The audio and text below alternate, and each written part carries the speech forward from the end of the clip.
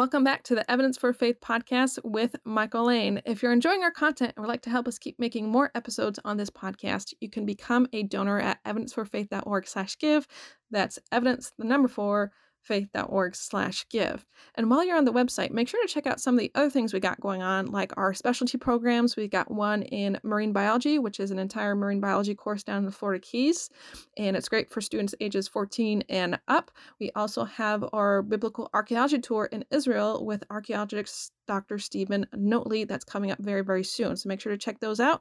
And we also have our bookings calendar open. So if you're looking for a speaker to come speak at your event, church, group, school, whatever it may be, make sure to get in your request in right away. And finally, if you have enjoyed a particular series on this podcast, or you want to go back and look at a particular episode, our courses page has every single series we've ever done on the podcast nicely organized in its own course page. And sometimes there's a few extra little downloads and things you can use if you want to go back and study a particular series or share it with a friend or a family. All these links are going to be down in the description if you want to refer back to them after you're done listening to today's episode. And with that, thanks for being here, and I'll let Michael take it away.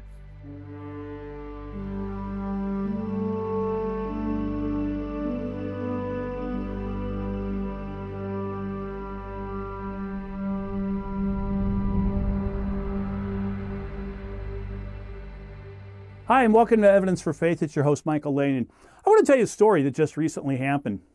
I teach a lot of places, going around to teaching college groups and speaking around in different places. My wife has done this for more a couple of decades or more, where when I speak sometimes to groups, she gives me treats to hand to the people who are listening. I guess in a way she knows me pretty well. Maybe she thinks that they need these to stay awake or something.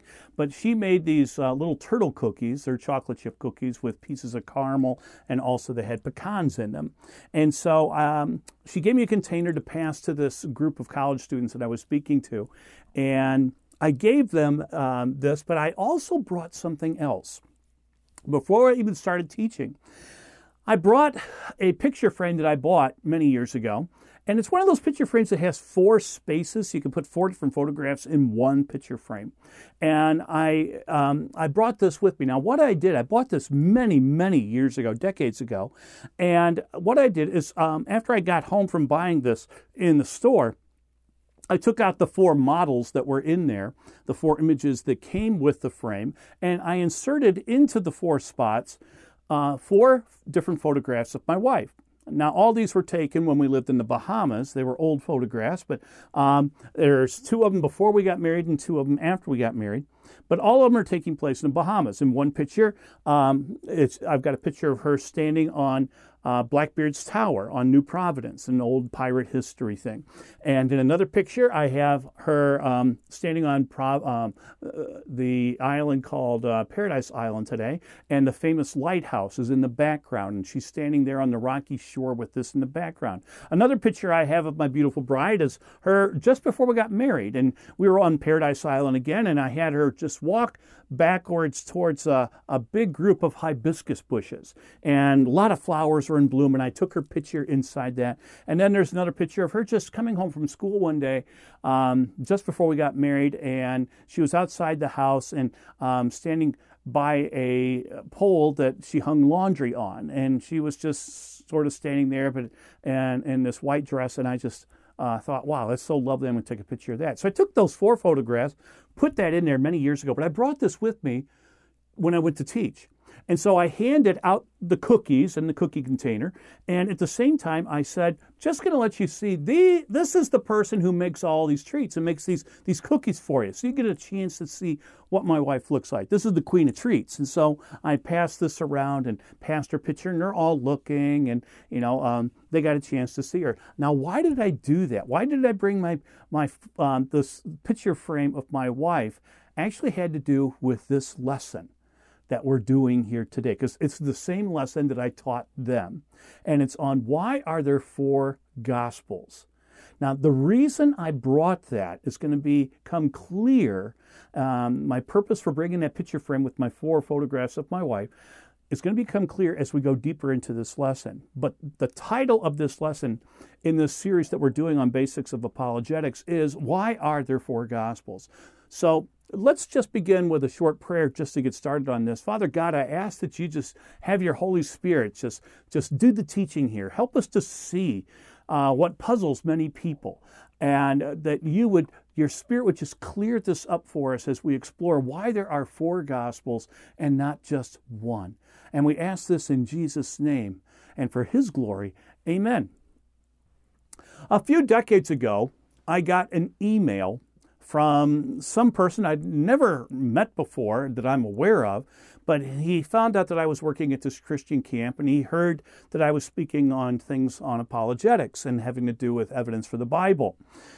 Now, he sent me a lengthy email that had, oh my gosh, I can't even begin to count how many, what he said, were contradictions found in the 4 Gospels. And his whole premise of his email, the purpose was, these are the reasons I cannot believe in the Bible and I cannot believe in Jesus as the Lord, the Son of God, and the Savior of the world. It's because out of the 4 biographies that we have, the Matthew, Mark, Luke, and John, all 4 of these have so many contradictions and so many differences. They're not identical to each other. And because of this, I can't put my trust in them. Because if the 4 biographers, Matthew, Mark, Luke, and John, can't get their story straight, why in the world should I trust this?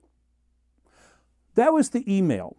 And he went through and he listed a whole pile, 25, 30 different things on this.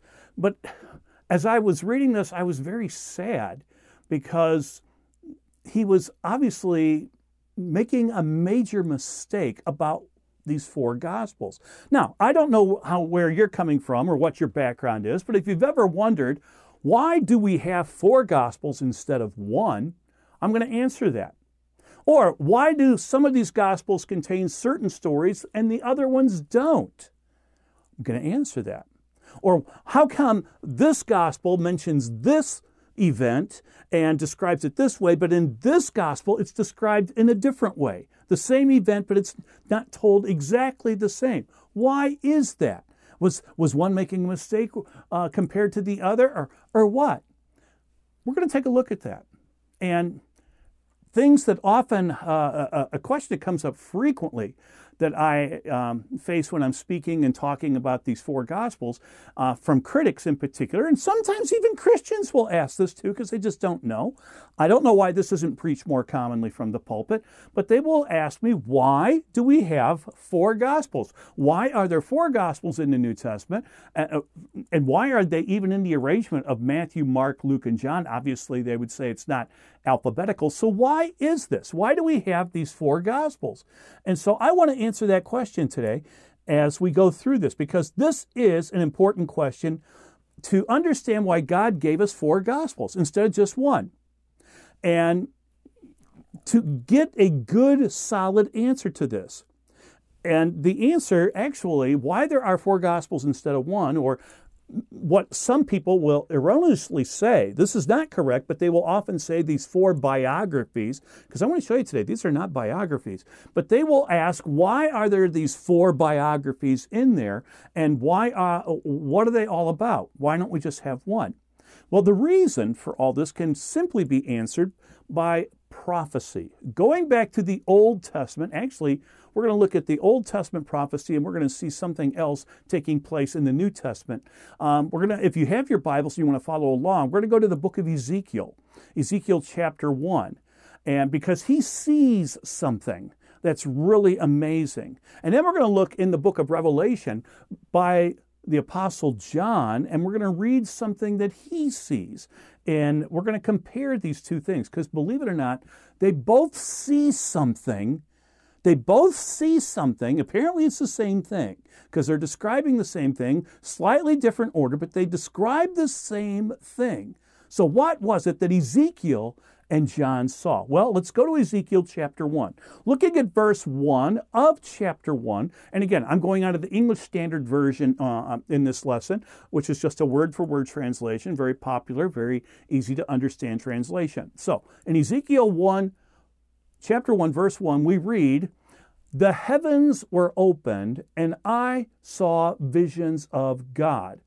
Now, who's writing this? This is Ezekiel, the prophet, contemporary of the time period in the prophet Daniel. And he says, I saw visions of God. So right here, first question I want to ask, what's he seeing? He tells us specifically a vision of God. Now, I want you to skip down for a second. Go down to verse 28, down at the bottom, and he's sort of coming up to the end of this description here as he's talking about it. And in verse 28, the second part of this verse reads, "Such was the appearance of the likeness of the glory of the Lord. And when I saw it, I fell on my face, and I heard the voice of one speaking." Again, let me ask again, what is he seeing? The likeness of the glory of the Lord. So he is seeing, it says before, at the beginning of this chapter, he sees a vision of God. The glory of God is what he's seeing. And when he sees it, he falls down. So he sees the likeness of the glory of God, visions of God. And he falls down. Actually, that's a thing of faith, falling down. One thing that sort of bugs me today is how too many of us Christians will often sing songs, choruses and stuff in churches and things where we talk about like, Jesus is our buddy and he's our really close friend. And, if Jesus was just walking through the door now into our church building or something, I'm just going to go get up out of my seat, go running to him and give him a big hug. Really? I mean, we sing and we act like that, but really, you really think that's what's going to happen if Jesus was to just walk into your presence right now? I'll tell you what he did, because this was a holy man of God. This was Ezekiel, a prophet of God. And when he saw the vision of God, when he saw the glory of the Lord, what did he do? He fell on his face. He fell down. Actually, fell on my face is what it refers to. That's actually the definition for the word worship. No, he didn't break into song. He fell on his face. That is the literal definition of the word worship. And he fell down. And I think the same thing would happen with many of us. But now, after we got this, now we've established what Ezekiel's seeing. He is seeing the vision of God. He is seeing God. Now, let's go back up to verses 5 and 6, because now he describes it. And look how he describes it. In the midst of it, this vision he has, in verse 5, in the midst of it came the likeness of 4 living creatures. 4 living creatures, it says. And this was their appearance. Now, this next statement is very important. They had a human likeness. Now, stop there for a second. What's he seeing? A vision of God. What's he describing it as? A human likeness. Wow. Now in John chapter 4, Jesus tells the woman at the well that God is spirit. Here we're seeing, though, a description of God. Ezekiel is describing what he is seeing and a human likeness. And it says that each had 4 faces. On each of them, 4 had 4 wings. So we're seeing what he's describing. Now, let's move down to verse 10, just to save time here. Let's go to verse 10 now as he describes some more. It says in verse 10, as for the likeness. Now, we've already established the likeness was like human, but he says the likeness of their faces, each had a human face. The 4 had the face of a lion on the right side. The 4 had the face of an ox on the left side. The 4 had the face of an eagle. Did you catch this now? There's 4. We're seeing God, and we're seeing God in a human likeness with 4 different faces. Likenesses of 4 different faces. Human, a lion, an ox, and an eagle. Those 4 things. Now, that's what Ezekiel sees. Now, let's go into the New Testament. So this is much later. Let's go to Revelation chapter 4, verses 6. Starting at verse 6, we're going to read through this here, and we're going to see something that John sees. Now, the first couple of chapters are the letters that God is giving to these churches. But then John is given this remarkable experience that he gets to see something, and he describes it. This is amazing what he describes. So Revelation 4:6, we'll start there. And we read, and around the throne, stop there. Around what? The throne. He is seeing a throne. Who sits on a throne? A king. So he's seeing a king-like image here. Continuing. Around the throne, on each side of the throne are 4 living creatures, full of eyes in front and behind. The first living creature like a lion. The second living creature like an ox, the third living creature with the face of a man, and the fourth living creature like an eagle in flight. Okay, now that is an amazing thing. Did you catch this? What John is describing is the exact same thing that Ezekiel saw. Ezekiel told us exactly what it was. It's a vision of God. Here, we're seeing in Revelation, John is seeing the throne room of God in heaven, and around the throne are these creatures that have been created and are showing four different images, and they hover around the throne, as it says. Also, it says the four living creatures, each of them with 6 wings, full of eyes all around and within, and day and night they never cease to say, "Holy, holy, holy is the Lord God Almighty, who was and is to come." By the way, that's the best description you ever come across with God. We often think and focus on, well, God is love. No, God is love, true, but the better description of God is what these creatures are saying.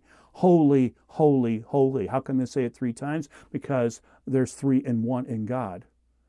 The Father, the Son, and the Holy Spirit. That's why it's like that.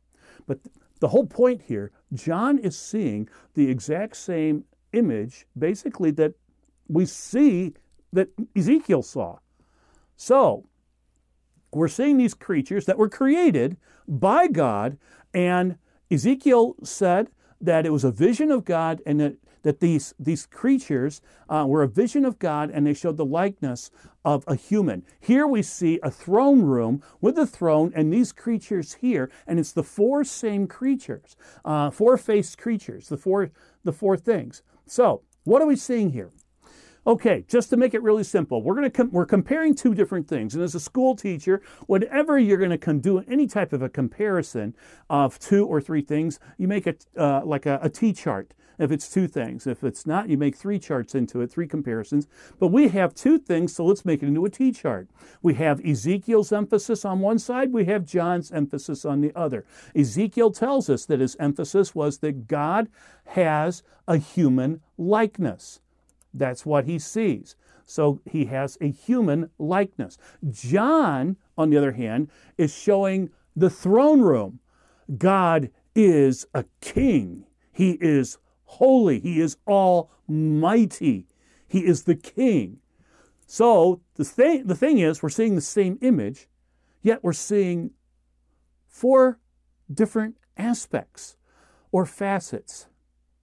When I got engaged, I gave my wife, eventually, because we were living in the Bahamas, couldn't afford a ring on what I was being paid in the Bahamas at that time. So she had an uncle, fortunately for me, who owned a jewelry store in Cudahy, Wisconsin. And we flew there.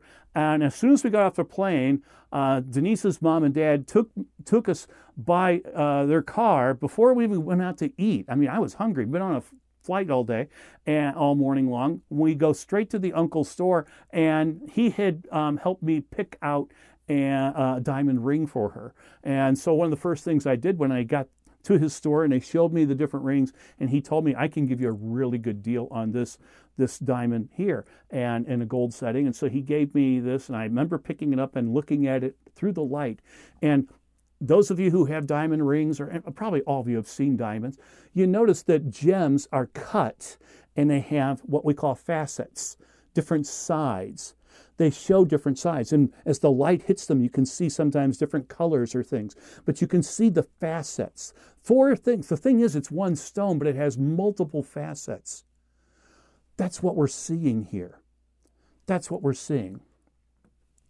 And what are we actually seeing? Well, God, as Ezekiel tells us, has a human likeness. Who is that?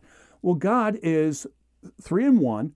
There's the Father, the Son, and the Holy Spirit. Which one has the human likeness? It's Christ. What is Ezekiel and John seeing? Are visions of Christ.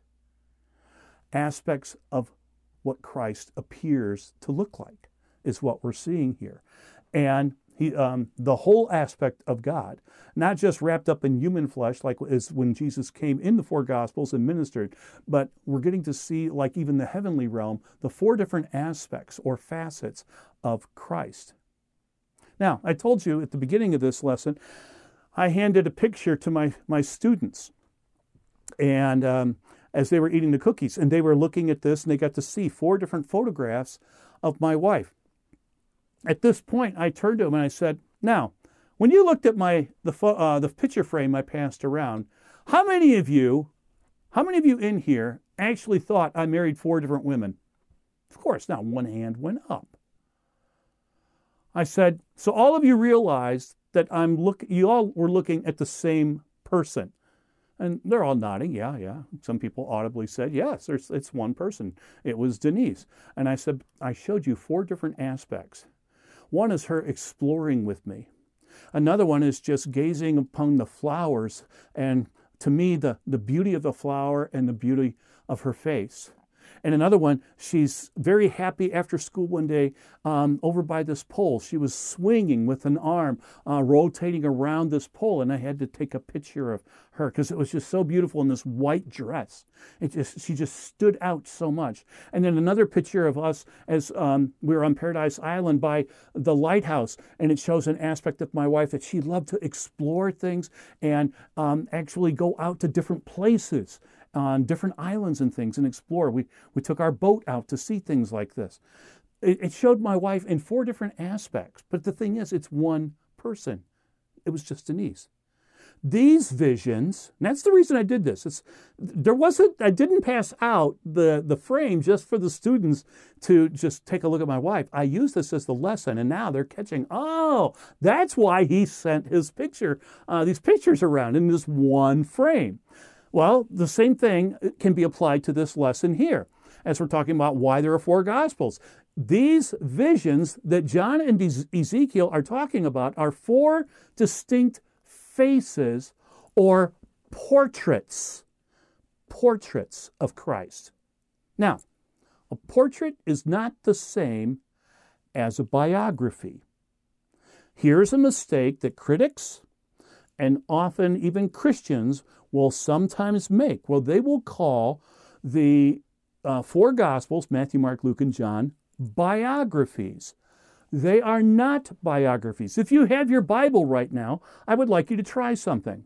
Find the book of Mark. Just turn in your Bible till you find the book of Mark. The first page, put your finger where you have the first page of Mark. And when you have done this, keep your finger there. Now go to the first page of Luke, the next gospel. And so you're going to separate, in other words, then, in between your 2 fingers, one at the beginning, one at the end, and now you have your hands on either side, put your hands together with the pages in between, and you can see how thin the book of Mark is. Now, look how thin that is. In this case here with my Bible here, it's 28 pages. And of course, this is going to depend upon the size of the font and what type of font they're using. But here it's 25 pages in my Bible right here in front of me. Now, you might have more, might have a few less. The point is that I'm making here is this. These are not biographies. Let me point out a couple of biographies that I have here before me. I have here one. This is a book called A Biography of Doc Holliday, The Life of Doc Holliday. Now, if you're not familiar with who Doc Holliday is, there's the movie Tombstone. He was a friend of Wyatt Earp. He was at the shootout at the OK Corral back in, I think it was 1876. But anyway, we have some author here has actually written a book, has researched his life and stuff like this. And in this, it starts off, just in the first few pages as I turn here, it talks about why the Doc Holliday's parents. Talks about them before he's born. Where were they living? What was their life like? Then it talks about his birth. The next thing, it talks about him as a toddler. As a toddler, there's a little bit of information, a couple of pages on this. When he's a child, here's a lot of pages. This goes through number of pages dealing about him as a child. After the child, we get into the preteen years, and there's a section of this biography on that. And then it goes into his teen years. And oh my gosh, there's a lot here, and about being in the Civil War, because he was living during that time in Georgia. And here's a whole section here of Doc Holliday Holiday serving in the Civil War on the side of the Confederacy. After this, we have him now, he's now an adult, and he's going into med school as an early adult. He studies dentistry. That's why he gets the name Doc. And it talks about how he opened up practice there, and he moved to Valdosta, Georgia, and there's many pages. This is just going dozens and dozens of pages all about his early life. And then he moves out west. He has a disease, they called him a lunger, which is tuberculosis. Today, as we call it, and he moves out west, goes to Texas eventually, and he sets up an office. And here he's in Dallas, and you get the idea. We're going on and on. We haven't got to the OK Corral yet with Wyatt Earp and stuff, but now here's a whole section of that. And here's a whole chapter just on him at the OK Corral. A whole chapter, numerous pages. Oh my gosh, how thick this is. And then what happened to him after the OK Corral, and about him being chased, him and Wyatt Earp and others being chased, and how they were looking for these organized crime members and stuff. And finally it talks about how his disease progressed until finally he was committed, and then finally we have his death and where he was buried. Now that's a biography. Here's another biography. This one here is of Lord Nelson, Admiral Horatio Nelson. And it starts off with his early life, goes through his parents first, then his birth, then his childhood and toddler and stuff, his preteen years. Finally, he goes to sea, and then it's all about the different aspects of his life, different commands that he had of different ships, et cetera, until finally the Battle of Trafalgar, where he is killed. And then there's a whole chapter of him being buried and stuff. Here's another biography of John Newton. Oh, I love this book. This is one of the greatest books I've ever read. John Newton, the guy who wrote the story of the poem, the song we have of Amazing Grace. He wrote over 200 hymns. And the thing is, here is his life. And it starts off with his parents. Talks about the neighborhood where he lived in. That Captain James Cook, the famous British explorer, lived in the same town. Here is Captain William Bligh, living in the same town, just down the street. He was from the Bounty. And oh my gosh, it has all of his life, his early life, his childhood. It goes into his preteen, his teen years, et cetera, until he's an adult. He's in the slave trade eventually. He's actually kept captive over in Africa and made like a slave himself. It talks about this and his voyage back and how his conversion took place, and then his life of trying to get ordained as a minister. I mean, this goes on and on and on. His wife eventually dies of breast cancer, and then he lived a little longer, got involved with William Wilberforce and stuff, but eventually he too died. I mean, that's a biography. Here's one that most people never heard of. This is William Dampier. I know you probably are sitting here, who's William Dampier? He was a pirate living in the latter of the 1600s, early 1700s. And he was a pirate, but he was also a naturalist, what today we call a biologist. Sort of sounds familiar when people hear that. A biologist who turned pirate. It's an interesting story, but again, it goes through all. We don't know much information about this, but this author has researched him and given us his whole life story. I mean, I try to read at least one biography every single year. When you pick up a biography, there's certain categories that are required to be a biography that fit the literary characteristics of a biography. You get into the birth, the toddler stage, the adolescence, preteen, teen years, early adulthood, and then throughout their adult and all this. Now, the reason I'm telling you this, look again at the book of Mark. Mark doesn't have anything about Jesus until he's 30 years old. And it only covers maybe 3.5 years of his life. How do you call that a biography? All four Gospels do not fit the characteristics, the literary requirements of being a complete biography. Yet that's what people often assume they are. They are not biographies. They are 4 different portraits of one person, the Messiah, Jesus Christ. I mean, the Gospel of John, half of that Gospel is basically what Jesus does in 1 week. How do you call it a biography? But that's what people do.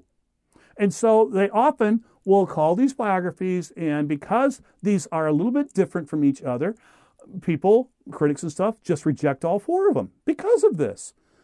But they're four different portraits. That's what they truly are. Give you another example here. I had my youngest daughter, when she was in school, had to write a research paper. And it was for, I think, a history class or something like this, something she had to prove, a historical event, and talk about it. She chose, this is a public school, she chose the resurrection of Jesus. Now, in writing this paper, and I read it before she handed it in, I thought it was an excellent paper. She did a great job on it. And the thing is, she used, as four of her major sources, she used other sources. She used some Roman writings and others and stuff. There was quite a few in her bibliography. But in this, she had these four Gospels. Well, she got a very low grade when she got the paper turned back from her teacher. She came home very depressed. She told me about it and my wife, Denise. And one of his things that he wrote on there, one of the reasons was you can't use these four Gospels because historically, as for a history project, because these biographies vary so much, they're untrustworthy.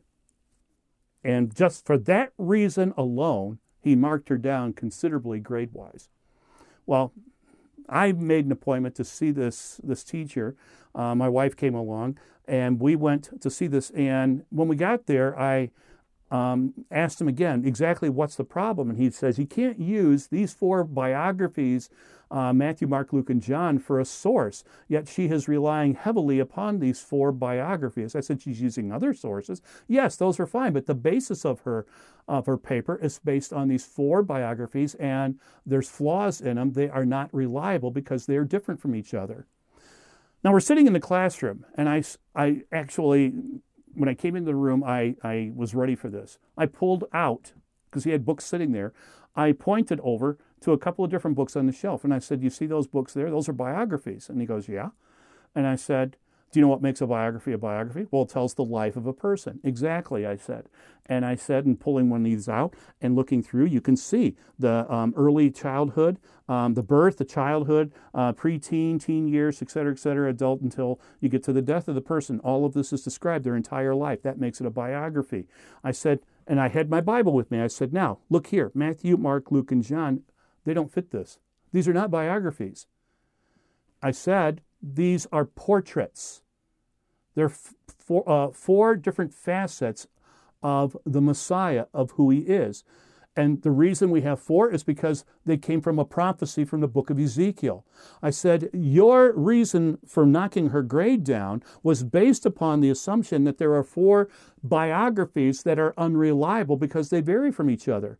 I said, you are mistaken. Respectfully, I'm telling you, you are mistaken on this because these do not fit the category that you put them in as biographies. They are not. They are four individual portraits of the Messiah, focusing on four different aspects.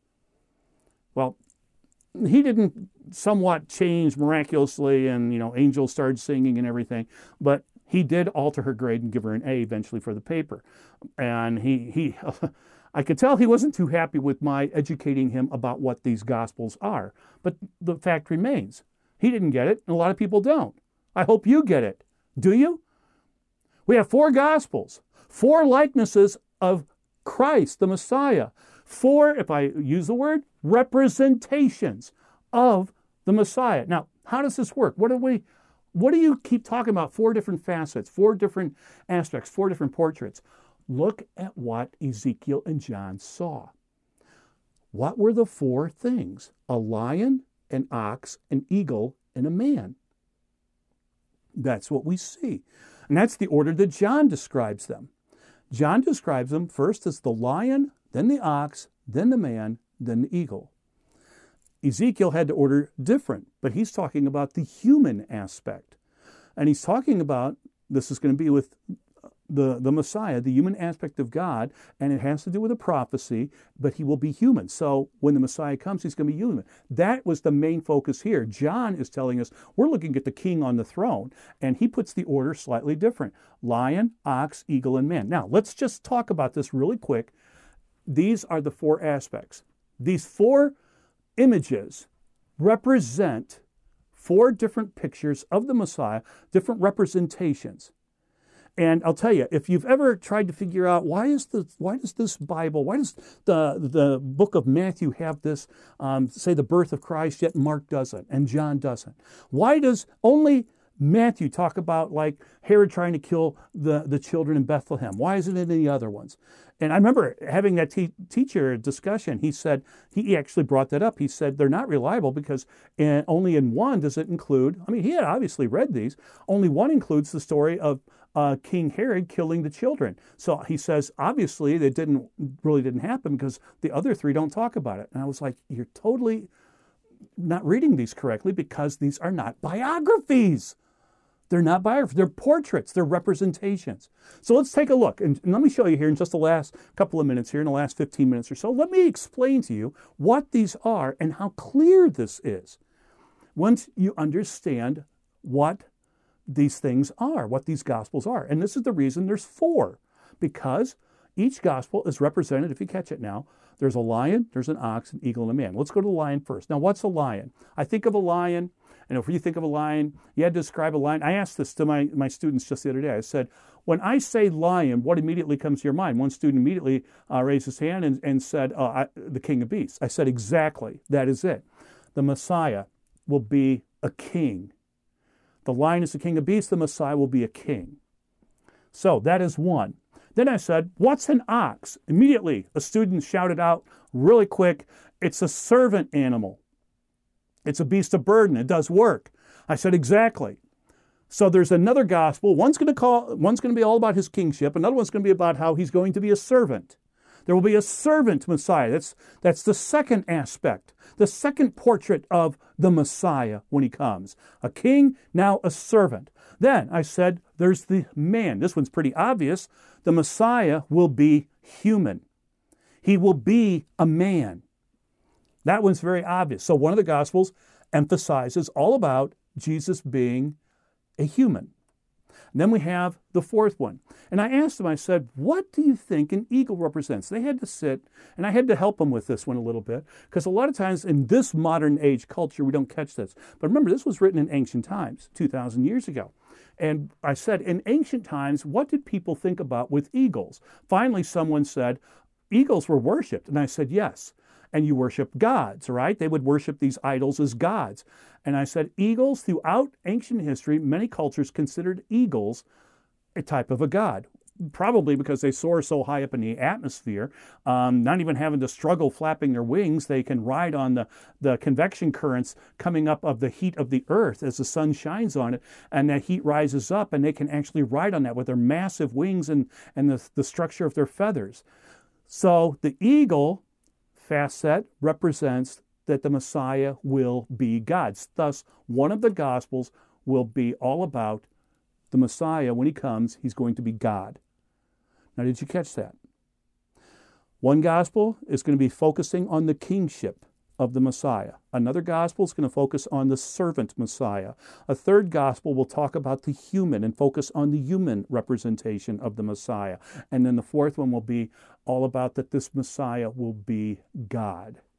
There you go. Now let's just hit these really quick in order and let me prove it to you. Let's go to the lion first. Matthew's Gospel is what this represents. It's the first image, Matthew's Gospel, and the Messiah when he comes will be the king. The lion is the king of beasts. He will be a king Messiah. Did you ever catch that Matthew begins his genealogy of Jesus? And he goes back, he starts it with what? Abraham. He only goes as far as Abraham. And that's where it starts. Why that? Abraham was the first Jew, the first Hebrew, not first Jew, but the first Hebrew. Thus, he is a descendant of the Hebrew race. He's also fulfilling the Abrahamic covenant that God promised Abraham. This person, this Jesus, is actually a direct descendant of Abraham. So it fits and answers the original covenant God made with Abraham. Then from Abraham it goes to David, King David. And then what do we see?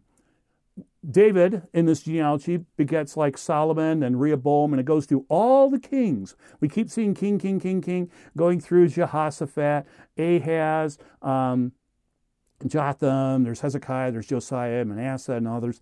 And then, you keep going, and then the names get more obscure to us, and finally you get to Jesus.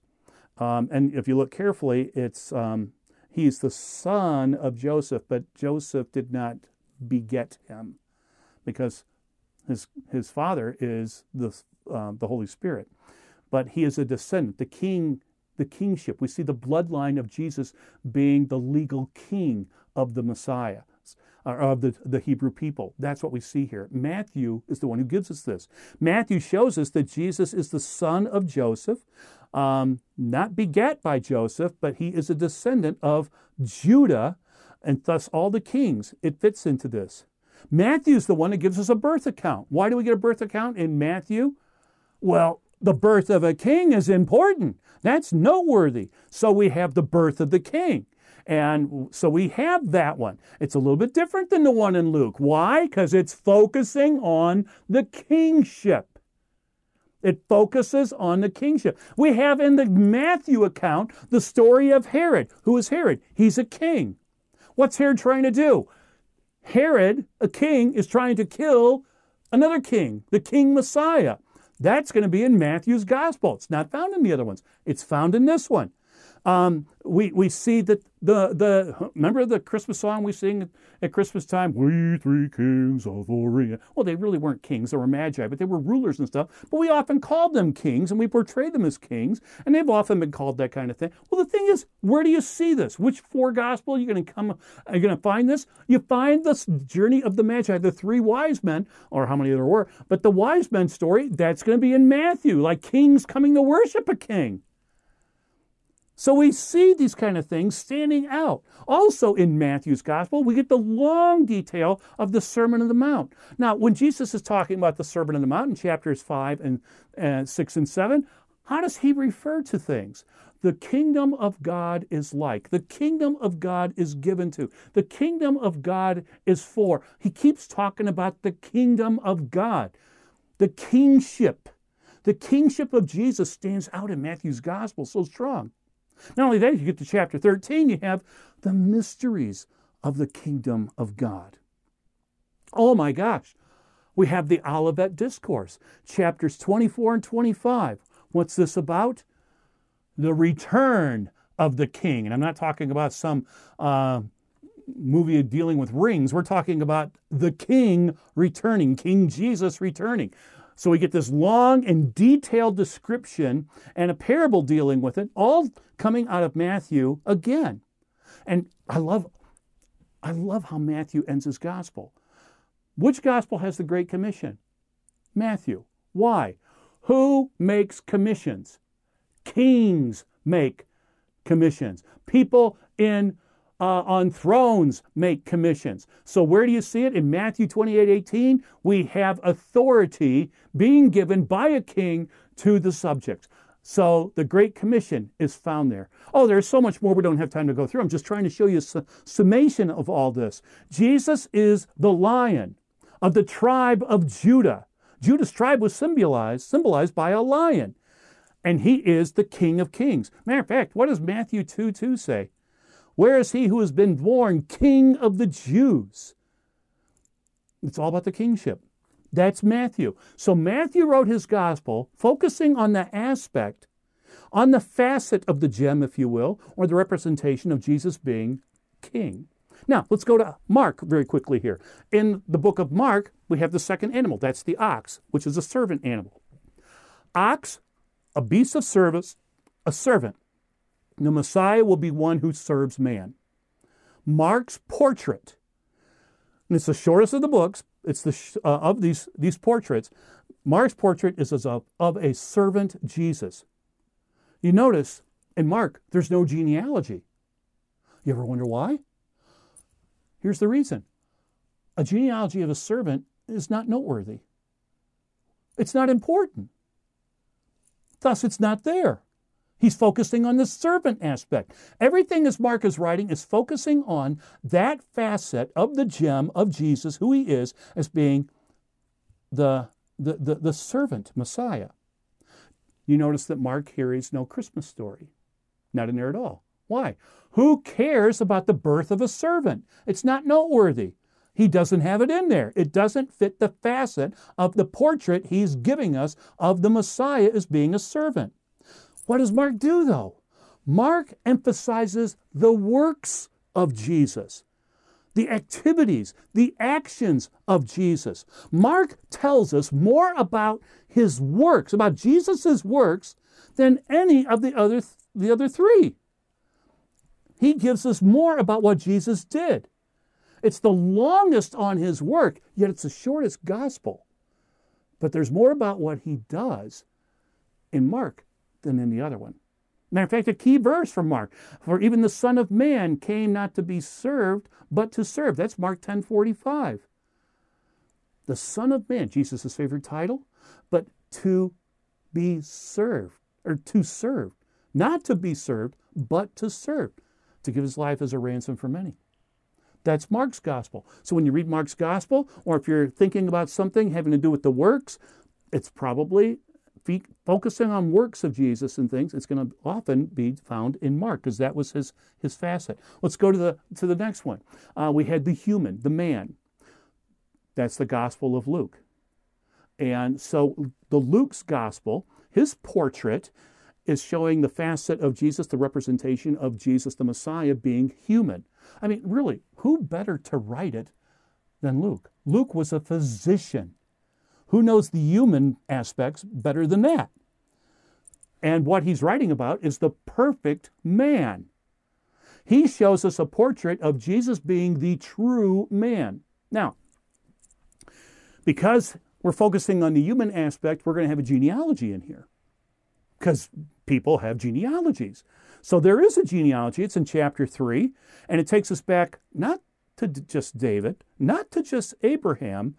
Where does this genealogy start with? Adam, the first person, the first man. Jesus is a direct descendant of Adam.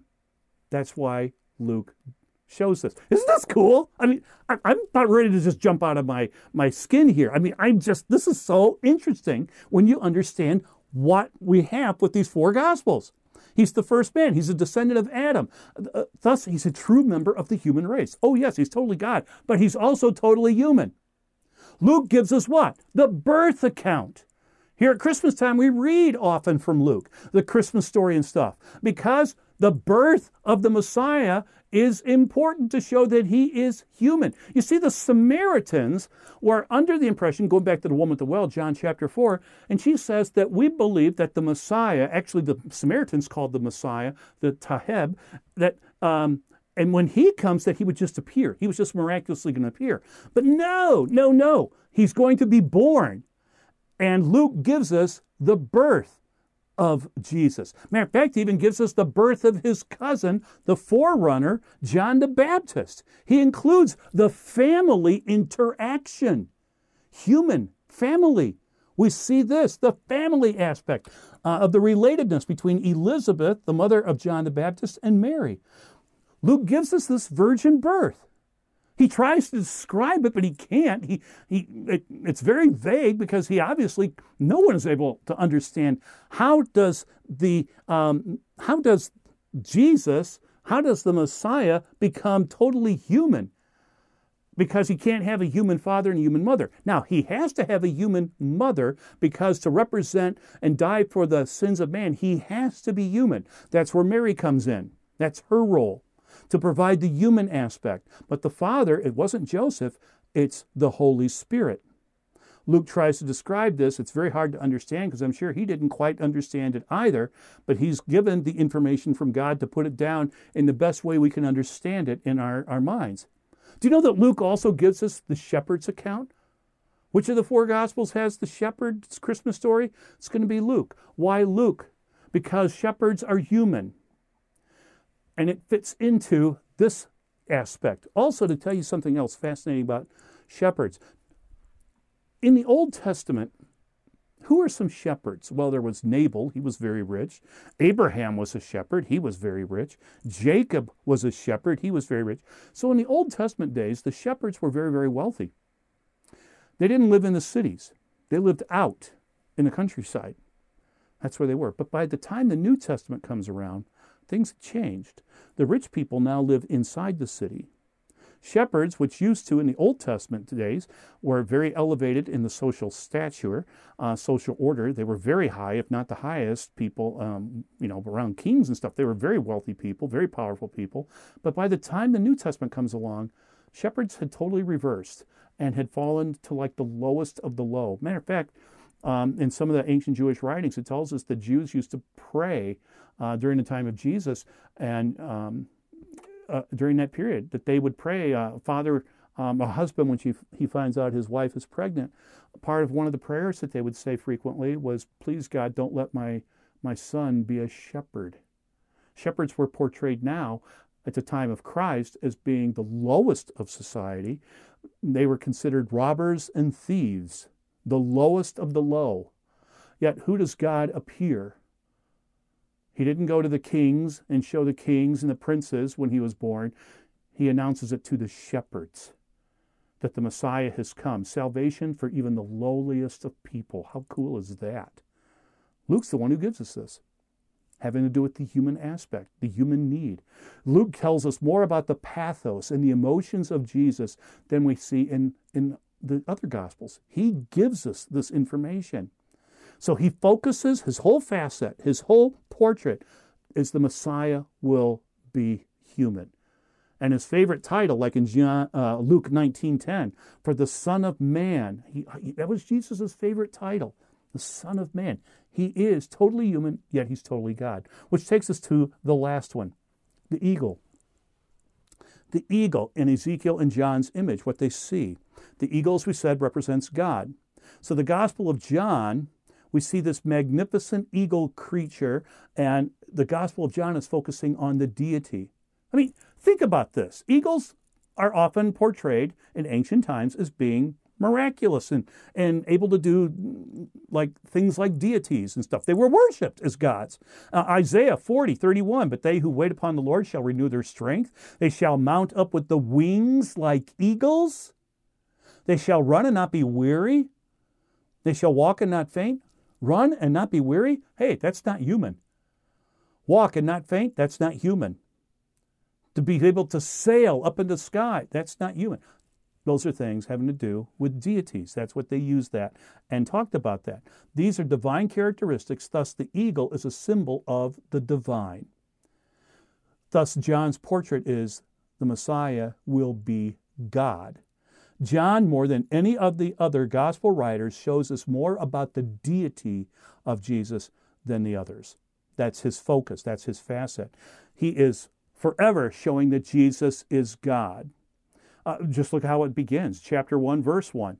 In the beginning was the Word, and the Word was with God, and the Word was God. He was in the beginning with God. All things were made through him, and without him was not anything made that was made. This is talking about the Creator God. Did you catch that? This is talking about Jesus. And John tells us that Jesus is the Creator God, made all things. Without him was not anything made that was made. Colossians chapter 1, Hebrews chapter 1 all correlate the same thing. Jesus is the Creator. Thus, he was there in existence before the world ever began. He's eternal. All three of those mention Jesus as being the eternal God. But John starts off his gospel with this. It's the first thing he mentions. So the thesis statement for the book is the Word that was coming, the Word was God. That's the thesis statement for this entire letter that he wrote. Did you catch there's no birth record? No, Jesus is eternal. You're not going to find a Christmas story in there. The only Christmas verse you're going to find in John is John chapter 1, verse 14, where we read, and the Word became flesh and dwelt among us. That's it. That's the whole Christmas story in one verse. God became flesh and dwelt with us. There you are. John's the one who puts it so succinctly. So John does not contain any genealogy. Why doesn't John have a genealogy of Jesus? Well, very easy. Jesus doesn't have a genealogy.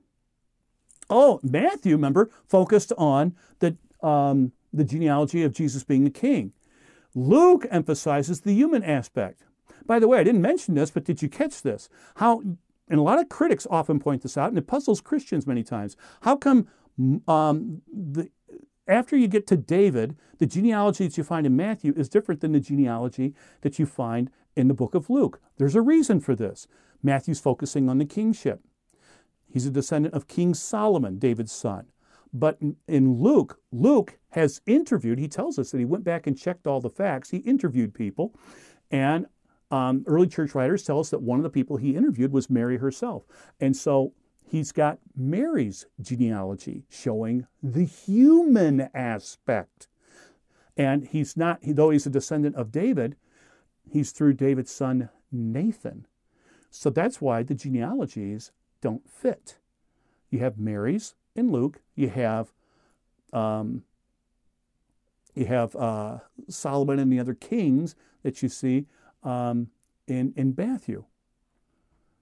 So John has no genealogy. God doesn't have one. He's always been there, even before there was time. Time is one of his creations. Also, John contains only 7 miracles. 7 miracles. Each one providing evidence of the deity of Jesus. To make this really simple, one miracle really stands out. The raising of Lazarus from the dead. Can you think of any miracle that God did more powerful outside of raising him, God raising him himself from the dead? Can you think of anything more powerful than the raising of Lazarus? That was the miracle that convinced many of the Jewish leaders and Pharisees that he truly was God. So 7 special miracles, that's it. You know there's no parables in John? No. John doesn't contain parables, human stories and stuff. He doesn't do this. He's focusing on the deity. He even tells us why he wrote it. In John chapter 20, verses 30 and 31, we read, "Now Jesus did many other signs in the presence of the disciples, which are not written in this book. But these are written," why? "So that you may believe that Jesus is the Christ, the Son of God, and that by believing you may have life in his name." So John's focus is God. There's a God-man Messiah who's going to come and dwell with us. And that's what his whole focus is. And his key verse, like I just read, it's written so that you may believe Jesus is the Christ, the Son of God. That's what John's gospel is all trying to put out. So, you catch it now? So when you start looking for a passage, you don't know which gospel to look for, sometimes, not always, but sometimes all you got to do is just focus on what's this dealing with. If it's about kingship, that's the lion. That's Matthew. If it's about something Jesus did, you're probably going to find it more with the ox in Mark. If it's talking about the human aspect, when Jesus was suffering in the Garden of Gethsemane, as he was suffering in there, Luke tells us that his blood became like, or his sweat became like blood. Actually, he's describing a medical condition called hematidrosis that happens under great stress, higher stress than you would have having 4 exams in one day. Very extreme stress. The capillaries feeding the sweat glands break down and blood enters into the sweat gland, mixes with the sweat, and is deposited on the surface of the skin. That's hematidrosis. And by the way, you have to be under tremendous stress for this to happen. Where did this take place? Luke tells us it's in the Garden of Gethsemane. Gethsemane means olive press or olive crush. That's where they would crush the olives to get the oil. Do you know, that's really interesting. A lot of people don't understand this, but olives, the olive oil is not in the fruit. It's in the seed. You got to take the seeds of the olives, the pits, and crack them and crush them to get the oil out. The seed, in other words, has to go through great anguish and suffering, being crushed. Is not that exactly what Jesus went through in the Garden of Gethsemane when he started becoming aware of all the sins of the world being dumped on him? Think about how bad you feel. Don't dwell on this, but think about how bad sometimes you have felt when you've knowingly sinned. Now, compound that for all the sins you ever did, but then compound that with all the people who have ever lived in all their sins. Put it on one person at one time. That's what you got with Jesus in the garden. It was crushing to him. It's an appropriate place. So he tells us the human aspect, Luke does. And then John, of course, the eagle, all about the deity. You want something about the deity of Christ, it's going to be found more having to do with John's Gospel. Thus, the four Gospels are not four biographies, but four portraits of who Jesus is.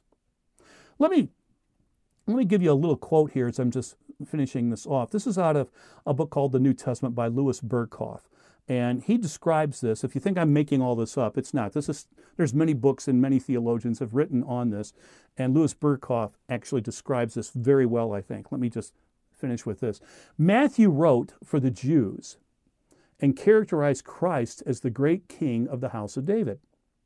Mark composed his gospel for the Romans and pictured the Savior as a mighty worker, triumphing over sin and evil.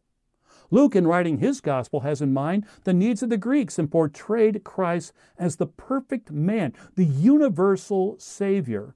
And John, composing his gospel for those who already had a saving knowledge of the Lord and stood in need of a more profound understanding of the essential character of Jesus, emphasized the divinity of Christ, the glory that was manifested in his works. Each gospel is complete in itself and acquaints us with a certain aspect of the Lord's life. Yet, it is only the fourfold gospel that furnishes us with a complete and perfect image of Him, whom to know is eternal life. And it is only when we grasp the different features that are mirrored in the Gospels and see how they blend harmoniously in that noblest of all lives, the life of Christ, that we have found the true harmony of the Gospels.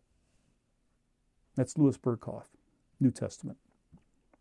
Also, there's a great book if you want to get this. This is on public domain. You can download it. It's by Arthur W. Pink, and I think it's called The Four Gospels. And it describes this also very succinct. It's more of a pamphlet, a small little booklet, but it's great. And it's, like I say, it's on public domain. You can pull it off and you can read it. And he describes, Arthur W. Pink was a theologian in the 1900s, and he describes this very well also. So why are there four Gospels? The reason for four Gospels is to show the four aspects, the four portraits of the Messiah. They are not biographies. Why do some Gospels contain different stories and events that are not exactly like you find in one of the other Gospels? They differ because each writer is focusing on a certain portrait. They're paintings, a different portrait of Jesus as the Messiah. Well, thank you so much for joining me on this lesson, and I hope this has cleared up one of these problems that frequently come up, at least I have with conversations of people, of why do these four Gospels, why they're so, as they would often say, unreliable. No, they're not biographies as they often portray. They're portraits. And I hope you see that. Study this. We just went through this briefly. Study this carefully. Look at the four Gospels and see how they picture what they are describing. It's beautiful. Thank you, Lord, for this time we've had, and I ask that you bless it to the people, and may your Spirit, Lord, continue to teach them on this and make this clear to them. And we thank you for this time in Jesus' name. Amen. Thanks for joining us. Until we meet again, take care, and may God bless. Thanks for tuning in, and thank you to our donors who make this program possible. Evidence for Faith is a 501c3 nonprofit ministry based in the USA. You can support this broadcast by donating online using the links in the description, and don't forget to leave us a comment, a review, likes, and shares to feed the algorithm and help others find this content. Thanks again, and we'll see you on the next episode.